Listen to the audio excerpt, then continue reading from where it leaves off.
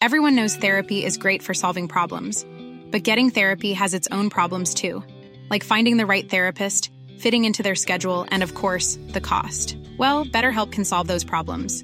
It's totally online and built around your schedule. It's surprisingly affordable too. Connect with a credentialed therapist by phone, video, or online chat, all from the comfort of your home. Visit BetterHelp.com to learn more and save 10% on your first month. That's BetterHelp, H-E-L-P. When you're ready to pop the question, the last thing you want to do is second-guess the ring. At BlueNile.com, you can design a one-of-a-kind ring with the ease and convenience of shopping online. Choose your diamond and setting. When you find the one, you'll get it delivered right to your door. Go to BlueNile.com and use promo code LISTEN to get $50 off your purchase of $500 or more. That's code LISTEN at BlueNile.com for $50 off your purchase. BlueNile.com, code LISTEN. Planning for your next trip?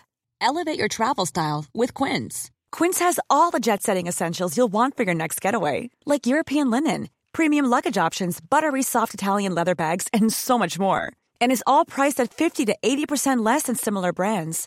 Plus, Quince only works with factories that use safe and ethical manufacturing practices. Pack your bags with high-quality essentials you'll be wearing for vacations to come with Quince. Go to quince.com/pack for free shipping and 365-day returns. Hello, I'm Billy Munger. And I'm Johnny Herbert. And welcome to Lift the Lid, the podcast that takes you for a weekly spin around the wonderful world of Formula One.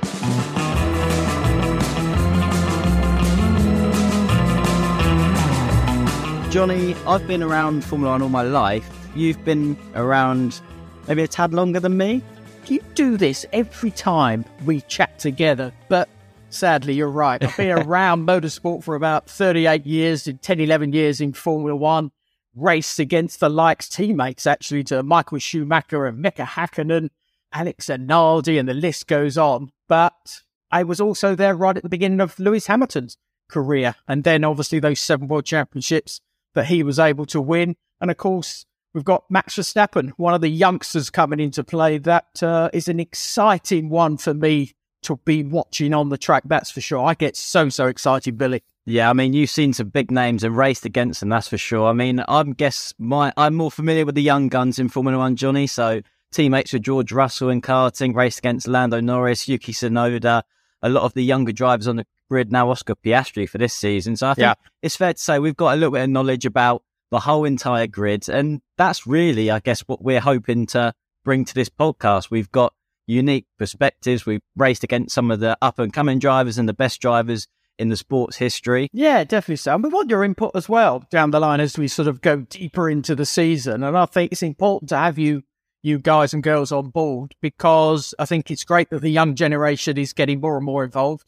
I think what Formula One have done is brilliant for the sport. The Netflix effect is another positive thing. But what's happening on track over the last couple of years has been brilliant. Okay, you could argue it was a little bit one way last season with Max, but the chances this season, I think, are a little bit stronger, I hope, from someone like the likes of Ferrari, which we'll chat about soon, who can maybe challenge Red Bull and Max. Yeah, it's definitely got all the ingredients for a good season. I think it's important, Johnny. Obviously, this is our first ever episode. You know, we're new to this whole podcast game, and some people might not know our stories about how we met. Maybe we'll have a little chat about, you know, how we were first introduced. I mean, unfortunately, it came around a difficult time for me. My first introduction to you personally, it was around my accident, and you were one of the first people to come and see me in hospital and digress about your own incident and how you managed to bounce back from it, and inspiring me to get back into the motorsport world that we both love. Nice to hear that inspired you back, Billy. Brilliant. But yes, you're right.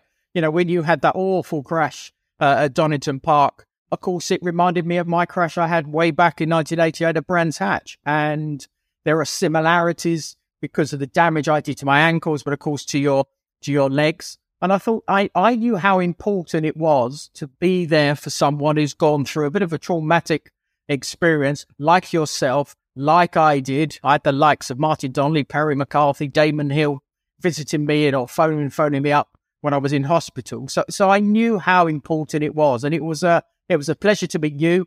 But of course, Mum and Dad as well. That was fantastic. And it's been great that we've been able to keep in keep in touch as well with your journey from the racing cockpit to obviously being a TV pundit as well. Yeah, it's a weird perspective, isn't it, as drivers, then making that transition from, being behind the wheel yourself and being at one with a race car to seeing other drivers, the new talent crop up and emerge themselves behind the wheel and having to talk about it from an outside perspective. Did you find that a little bit tricky when you first got into that pundit role? I enjoyed it. Why did I enjoy it, Billy? It's because I tried to put myself in the cockpit, in their helmet, when there was maybe a bit of a tricky incident that had happened on track, and then try and work out, was it right? Was it wrong? Could it have been avoided? Could it have not been avoided? So it's just trying to work out, because we know how cunning we can be as racing drivers, and there are times that comments are made by drivers and you go, no. You knew exactly what was going on. And I think that's the interesting part from me being an ex-driver, is that the skill is still exactly the same as it was when I did it, when you did it, and all the drivers and world champions and the incidents that we've had in Formula One over the decades. So it hasn't changed, as I said, but it's important, I think, sometimes you try and explain. Not everybody's going to agree, but I think I've got a slight advantage of being in the cockpit of a Formula One. I know exactly what situations you get yourself in and how you try and either get out of it, or there are those situations where you can't, and then a mistake is made by maybe you or maybe a fellow driver. So I've enjoyed that side of it, Billy.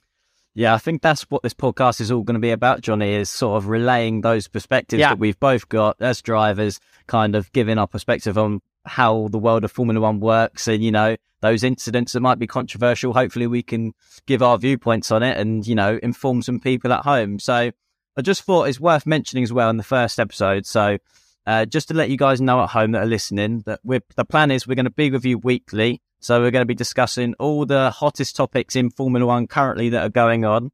Plus, we'll also be taking questions from you at home. And I think that's going to be super exciting and fun. Like you say, there's a new generation of Formula One fan out there through Netflix Drive to Survive. I know plenty of my mates, I don't know about you, Johnny, but a lot of people from my generation, people I went to school with that had no interest when I was racing myself. Now it's on Netflix. They all love Formula One. So, there's lots of new fans out there that are willing and wanting to know more about the sport. And hopefully that's where we come into playing and give you a different perspective. Yeah, my friends are my age, so they've been around. Do they watch Netflix? They do, because the one thing that we've got the advantage of, Billy, is being able to explain what happens in the bubble, in that paddock, where the majority of people, race fans, never, ever get that chance. So Netflix has been able to sort of show what goes on within that sort of bubble that's very hard to get into. And then hopefully with this podcast, we're able to give you a little bit more of a sort of, what is it like and what's going on in the paddock over a Grand Prix weekend. So I'm looking forward to it. I think it's going to be really exciting. It's going to be really fun. So, this week's topics, we're currently pre-season, so we're building into the first race of the season, Bahrain. I think I'll start us off, Johnny. It's just talking in general about pre-season. Obviously, we've both watched it. What were your kind of takeaways from it, the winners and losers of pre-season testing? And what do you kind of make of the whole shift to now 3 days pre-season testing and we're straight into the season? I've never liked it when all the driving was restricted from the drivers. Why? Because I always wanted to be in the cockpit as much as I possibly can. I understand the technology has changed from the simulators and the wind tunnels, CFD, etc., that the tools that the teams have nowadays. But I've always thought the driver's influence on the development of the car and the setup of the car was a fun side from my personal side of being a driver, but also a relationship you had with the engineer discussing what the car was doing or what it wasn't doing and how you maybe were going to try and fix that. But of course, now it's already done before the drivers get to a circuit. And if there is a problem, like we saw in testing, maybe with Mercedes-Benz, you remember on that second day, I think, was it, where they had the problem and they sort of went deep into the evening to try and sort it out. All the data would have been gone back to Brackley, and they would have been trying to sort that out. So I wish there was this chart, not just what happens in Abu Dhabi at the end of the season, that drivers had a chart. I got noticed when I was coming through the ranks, when I was doing Formula 3, winning the British Formula 3 Championship, because I did a couple of tests for Benetton and Lotus, that suddenly I put myself on everybody's lips. But if I'd never get in the chance to get in the car, no one knows what a driver is able to do until they're thrust into a very small window of testing, which I do find a bit frustrating, but that's what it is at the moment. It's a bit tougher for the drivers in some respect because they've got to get comfortable with the car in a very short space of time. But Red Bull looked strong again. Didn't seem to lose that much after the penalties that they got last year, the wind tunnel penalties that they received. Didn't seem to affect them at all. So they've come out of the blocks very, very strong once again. Yeah, it seemed to have taken finish from last season super strong, and they just carried that form into pre-season testing. What was pre-season testing like for you as a driver back in your day, Johnny? Like, obviously, like you say, there was less restrictions on testing. But did you enjoy it as a driver? Were you like, I'm fed up of, like you said just now, you just said you love being in the car, but I'm sure, lots of long runs. I bet your neck was killing you at the end of some of those days pre-season. And there were moments where you thought, I just want to get racing now. Yeah, but I knew how important my job was. So, and I always had a sort of I think, a worth ethic that when I got an opportunity to get in the car, I would do my best to try and give the best information I could to my engineer and to the team at the end of the day. So, but that was when I said we did probably 25, 30 days of testing during a season. We used to sort of sometimes be in Australia for the first race. Tuesday, after Australia, we'd be at Silverstone for probably 2 or 3 days. And that used to sort of happen all the way through a season. So I was fortunate. I think I was in that era where testing, being in the car on track was a big part of Formula One. The ultimate professional, it sounds like, as always, mate. Try to be. Didn't always work. Try to be. Any of the other teams catching your eye, Johnny? Obviously, like you say, it's pre-season, so do you think there'll be much sandbagging going on, people holding stuff back like there usually is? Yeah, what do you think, Billy? Yeah, I think so. But I think Ferrari, we Billy... We both know that's the case. Yeah, that's the case. Ferrari didn't look too bad. I know there was talk a little bit about they were porpoising, the Mercedes was porpoising, which we'll come to in a minute. But of course, these cars have a small window, and if you do go too low, for example, that porpoising effect will come into play. So you've got to be able to fine-tune that, and they will be testing various setups over those 3 days to try and find a way of running as low as they can possibly go, and especially to try and get as much downforce as they can. But of course, we've got to remember there's been changes from last year. It's 15 millimeters higher. So it's about 2 kilograms lighter, the car itself. But those 15 millimeters are in the throat of the diffuser. So basically where you've got the plank running down the middle, to the left and the right-hand side, as the air flows underneath, that gap has got bigger. But as we know, Billy, these teams are always able to get back that sort of loss that they probably first initially felt.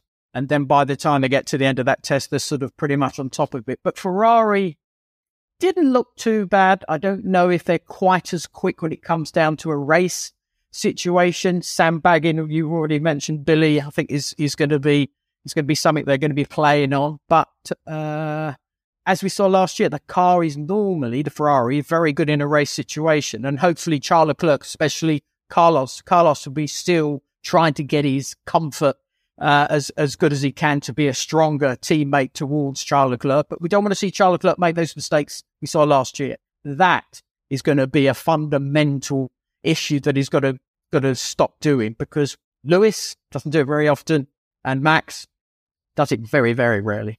Yeah, both of those guys, like you just said there, they hardly ever make a mistake. I just want to give a quick mention to Sergio Perez, who actually ended up pre-season testing fastest. And we heard him talking a little bit after pre-season that he felt like he'd got a better balance of the car. He was talking about the differences that he feels as a driver, how he likes a car set up compared to how Max likes it set up. Max likes a really pointy front end, and he can deal with a more unstable rear end. And just as drivers, I think it's important to maybe explain that. What do you prefer as a driver, Johnny? What do you like in a car? Well, all I do remember, Billy, is before I had my accident, I liked a sharp front-ended car. So when I turned that steering wheel, it darted in towards the corner. But I never felt the rear end was ever loose on me. I always felt completely comfortable with that. It was very different after the accident for various reasons with the damage I did to my feet. But the likes of Michael Schumacher liked a pointed front-ended car. Mika Hakkinen liked a front sharp-ended car. Nigel Mansell wanted a super sharp front-ended car, and he achieved that by actually making the steering wheel even smaller. So when he did his input on the steering wheel, it was a quicker response. So that definitely seems to be the quickest way of getting any race car. So when I'm talking about my sharp front end, that goes even back to Formula 3 and even F2 or Formula 3000 as it was for me. So a sharp end is something, it's a comfort factor that these special ones are always able to achieve a car that will be fast, but secondly, they will be able to control that. Then you throw that over to someone like Sergio. Sergio doesn't like that sharp front end. I think Alex Albon actually mentioned it as well when he was teammates just a couple of days ago. I was reading where very, very similar comments. But with Sergio, the quickest way is going to be with that sharp end. When the car is balanced for him, we can see that he can challenge Max. But it doesn't happen every single weekend. Maybe it's going to happen 2 or 3 times a year. You don't win a world championship by only being sort of comfortable 3 times a year. And then when it's Max having a bad day, he's probably second anyway. So that's the special ones have that sort of ability to control that sort of sharp front end and actually then get the best out of the car. That's what the engineers find as well, that in the simulators, sharp front end is the quickest way around. So what you're trying to say there, Johnny, is that because you could handle a sharp front end like all these superstar drivers, that you're the top dog back in your day, and you're one of the special ones, as you were calling them. Was. Well, a little bit before my time anyway, mate. Oh, again, stop having a dig. Sorry, mate. Sorry, I couldn't help myself. You set me up for that one. Just to talk to the people at home, when we're kind of using our driver terminology, talking about, sharp front end, what does that mean? It basically, like Johnny was saying there, means that when you turn the steering wheel, if you've got a sharp front end of a car, it means that it's very reactive. You get a lot from your inputs that you put in. You're not waiting for the front of the car to sort of turn into the corner. You don't have that sort of delayed effect. And like you say, Johnny, it's important for a driver that some drivers like that. Some people can handle that, and some drivers prefer, to settle it down a bit more so they can be a bit more smooth with the wheel and kind of. It just changes person to person. But like you say, most of the special ones, mate, as you put it, they like that sharp front end, don't they? Yeah, they do. As you know from your days of racing, being comfortable with the car is one thing, but having that extra little bit of speed, it's a big challenge for a driver. Doesn't matter if it's Formula 1, doesn't matter if it's for F2, doesn't matter if it's any other small formula, going back even to karting, our days of karting, Billy, where that was still the case even back then. So that's where they learn that skill set from those very young early karting days, and then it's still there when they get to Formula 1, which is unbelievable. Yeah, I mean, from my side, from driving as well, like you say, sometimes when you're feeling the most comfortable in the car and then you come back after a qualifying run and you look at the timesheets and you think, that was on fire, I was on rails there, and you come back, look at the timesheets, keep looking down, going, what's going on? Why am I not fast? I feel comfortable with the car, everything feels like it's happening in the right way for me, but sometimes being comfortable isn't quick, so sometimes you have to live on that edge and maybe put yourself in a position where, you feel like too much is going on, but, sometimes it's the faster way to do it. Yeah, it is. And talking of comfort, Mercedes-Benz, they don't seem very comfortable, do they, at all? They definitely seem to be on the back foot. Maybe they got a bit closer towards the end of that test in Bahrain, but I think fundamentally, if you sort of listen to what Lewis has said, read a bit of the body language, I think they're a bit disappointed with the speed that Mercedes has got at the moment, because I think they expected a big jump forward. I think it's better, but everybody else has gone better. Like the Red Bull, they've improved, and that's where it's going to be thoroughly interesting to see exactly what they're able to achieve this weekend. But I think, Billy, they're gonna find it tough. I don't know what you think. Yeah, I think that's the reality of Formula 1, isn't it? You've got hundreds of people back in the factory, every team has, that are working on making their car better for the next year. And even if you get faster yourselves and you feel like, you've got more downforce, this should make the car better, doesn't mean that the other teams haven't out-improved you and, made up that gap and maybe got in front of you in the pecking order. So pre-season gives us a little bit of that indication, but realistically it's down to the qualifying itself. It's obviously last year at Mercedes, Lewis and George, George was the new kid on the block in Mercedes. He had a pretty good rookie season, it's fair to say. Outscored Lewis on points across the whole season. Do you think that sort of there's going to be a different dynamic at Merck there? You know, they've obviously had a frustrating start to the year, like we said in pre-season. It doesn't look like they're going to be fighting for victory straight off the bat. But do you think that's going to be something that plays on someone like Lewis's mind? Do you think he's going to be pretty good at, you know, blocking that out and doing the job? What are your thoughts on that? Yeah, well, I'll come to me in a minute. I'm going to throw it back to you. You were teammates. What was he like?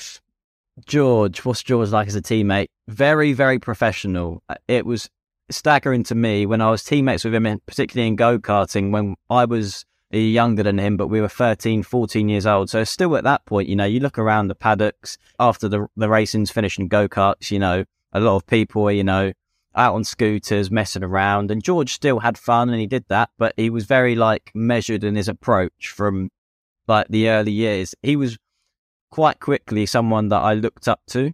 Because, you know, at that point, when I was 13, 14, I'd started to think that, you know, this motorsport racing could be a career for me, an actual career. You know, it could be something where that Formula One dream could be a possibility. And that's what I was chasing.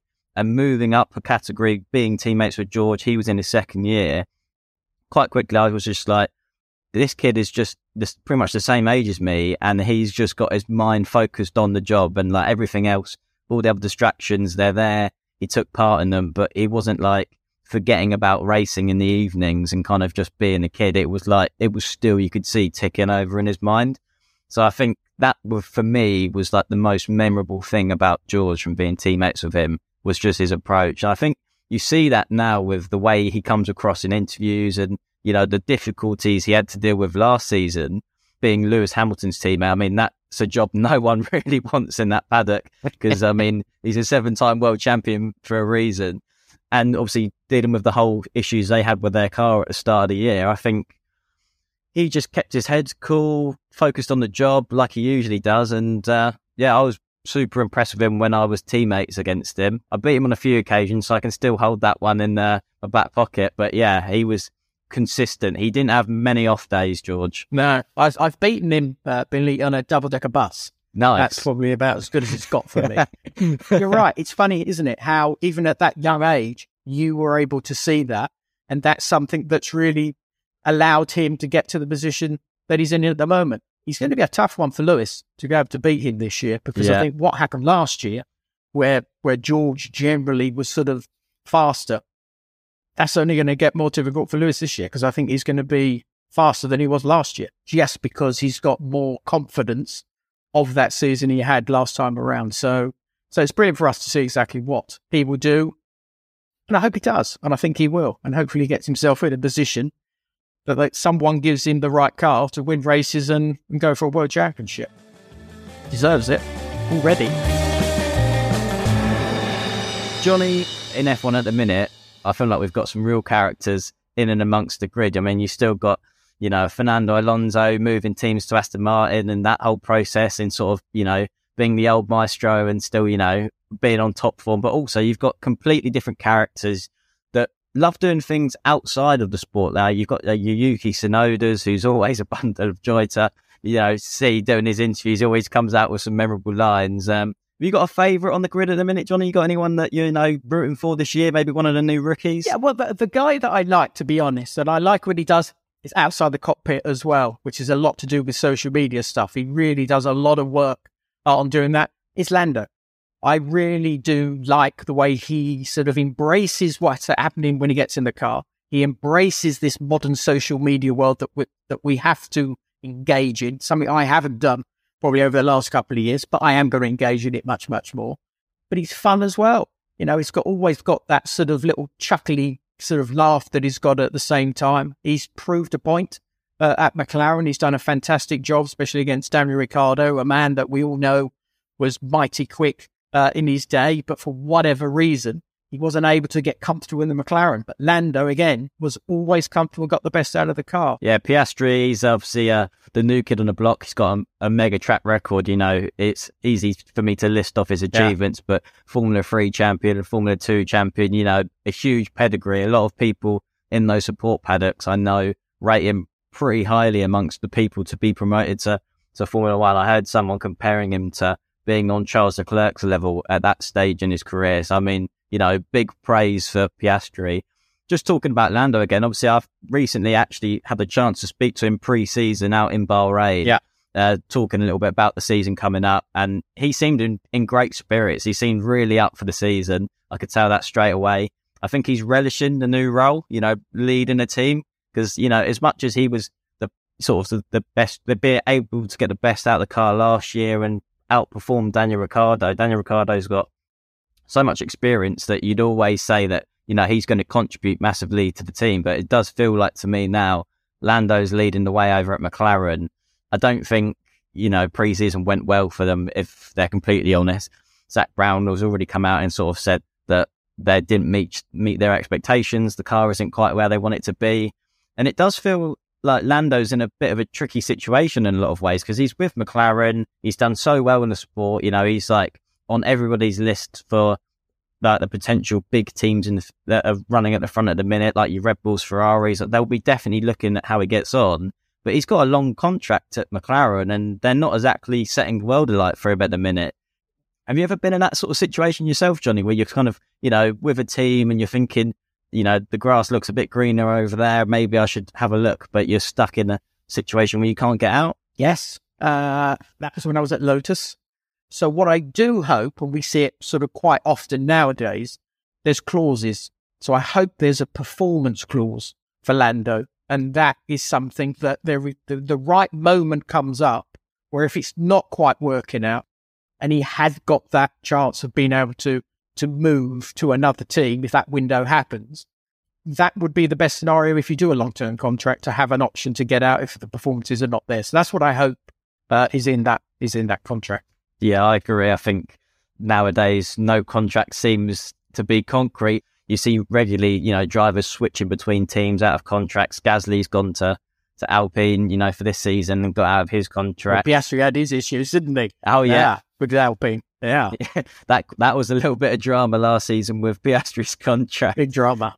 I feel like that's still going to be lingering in the paddock a little bit. Yeah, a little bit. But again, you've got to be selfish sometimes as a driver. And if you don't feel it's the right place for you, and that opportunity was there, he knew it was there because he'd obviously been talking to McLaren, you will try and get yourself into that cockpit. And that's exactly what he did. So Mark Webber, his manager, obviously years of experience, was there to maneuver it. And I hope it works out for him. Like you said, when you look at what he's done in his career, Billy, it's mighty impressive. It's a bit of a bang, bang, bang. He doesn't sort of wait for it to sort of eventually come. He sort of gets on with it and does the job. So be excited, another exciting one to watch. Yeah, well, whilst we're on obviously talking about Piastri, let's do a little bit of a quick fire. We've got 3 new rookies for this season. You've got Piastri, Sargent, Nick De Vries, who obviously stepped in for Alex Albon at Monza last year and delivered when it counted and earned his chance. How do you think they're all going to fare? Like, just pre-season expectations for the rookies, where they're going to rank in amongst everyone else? Yeah, well, Nick De Vries, I think, is the one who, again, for his career, he just sort of won those championships, many, many championships over his very young career. And I think it's one of those things, Billy, I mean, you all know this and everybody else, is when you get an opportunity like he did, you've got to grab it by the horns. And he certainly did that. And just purely on that one race, suddenly everybody was talking about him. No, he definitely wasn't the hottest kid on the block, was he? No.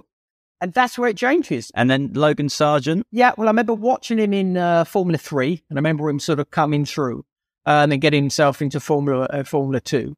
And he's got the skill set, but I think he's got to prove that he can have that skill set every single weekend and every time he gets in the car, because I think that's where it's going to be interesting for him, because Albon is obviously sort of very secure in the Williams team. And it's going to be a tough thing for him to be able to get on top of Alex, who I think has matured over the last couple of years. But again, it'll just be interesting to see. He's got what it takes. Can he actually apply it? This weekend, we're going to have to wait and see. It's a track he knows. It's not a track that he's going to with only a couple of laps. Simulator laps, yes, but he's done F2 there. So that's obviously a positive thing for him. Yeah, I think for Logan, I know his trainer at the minute, Benny, actually used to train me after my accident. So I know his trainer pretty well. I know he's had a busy off-season. He's been, really getting himself up to speed with the world of Formula One. Physically, it's another level from Formula 2. So it seems like, from what I've heard, he's been putting in the hard yards, the work over the winter. And I guess we'll find out quite shortly about what that translates to actually behind the wheel itself. And then let's talk about, obviously, this is the first episode pre-Bahrain, the race weekend. Let's get our predictions out there, Johnny. I mean, we won't hedge any bets against each other or anything like that, mate. I won't hold you to it. Come on. Well, all right, okay. Maybe a sneaky fiver will go on this bet then. But what's your top three predictions? I'm going to go Max, Charles and Carlos. I reckon the Ferraris might be able to do a double podium. Okay, all right. I'm going to go a bit out there. I think I'm not going to go out there with who wins. I'm going to go with Max to win because I think Red Bull looks strong. Yeah. I think I'm going to go for a Red Bull 1-2, but my third place finisher, I'm going Fernando Alonso. I think you beat you to and it. Aston Martin might nip in there. Yeah. I think they're a dark horse. They're a green horse. Green horse, yeah.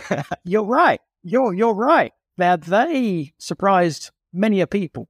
And this may be, I hope it is, Fernando, unfortunately, over his career has made quite a few boo-boos with this decision-making of joining teams, and they haven't quite worked out. Not all gone to plan. This one doesn't seem to be a bad choice at the moment. It really does seem to be that they've really got a car that can possibly, like you say, Billy, challenge for that podium. So I hope it does. It'd be lovely to have another team mixing it with, as we always say, the top three teams. But you're right.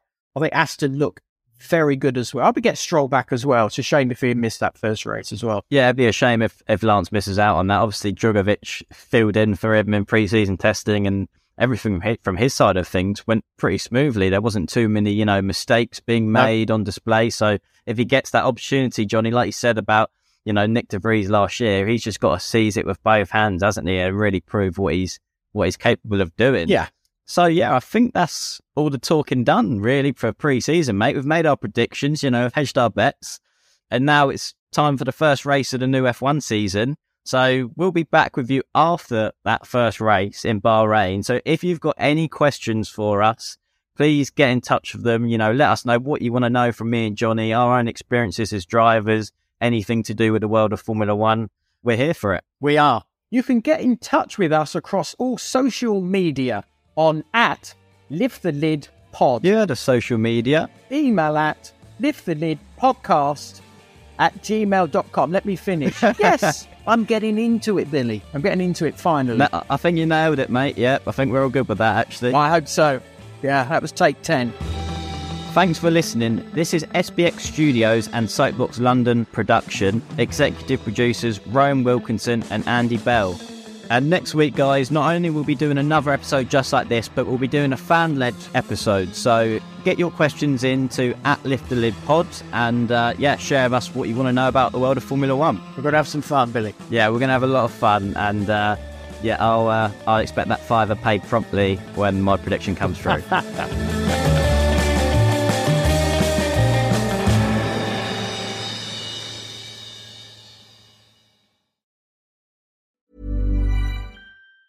Hey, it's Danny Pellegrino from Everything Iconic.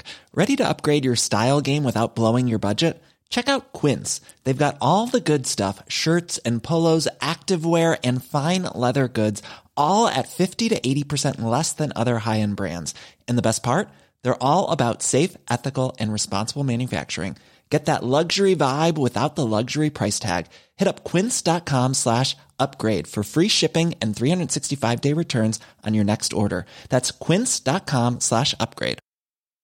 Hi, I'm Daniel, founder of Pretty Litter. Cats and cat owners deserve better than any old-fashioned litter. That's why I teamed up with scientists and veterinarians to create Pretty Litter. Its innovative crystal formula has superior odor control and weighs up to 80% less than clay litter. Pretty Litter even monitors health by changing colors to help detect early signs of potential illness. It's the world's smartest kitty litter. Go to prettylitter.com and use code ACAST for 20% off your first order and a free cat toy. Terms and conditions apply. See site for details. Planning for your next trip? Elevate your travel style with Quince. Quince has all the jet-setting essentials you'll want for your next getaway, like European linen, premium luggage options, buttery soft Italian leather bags, and so much more. And is all priced at 50 to 80% less than similar brands. Plus, Quince only works with factories that use safe and ethical manufacturing practices. Pack your bags with high-quality essentials you'll be wearing for vacations to come with Quince. Go to quince.com/pack for free shipping and 365-day returns.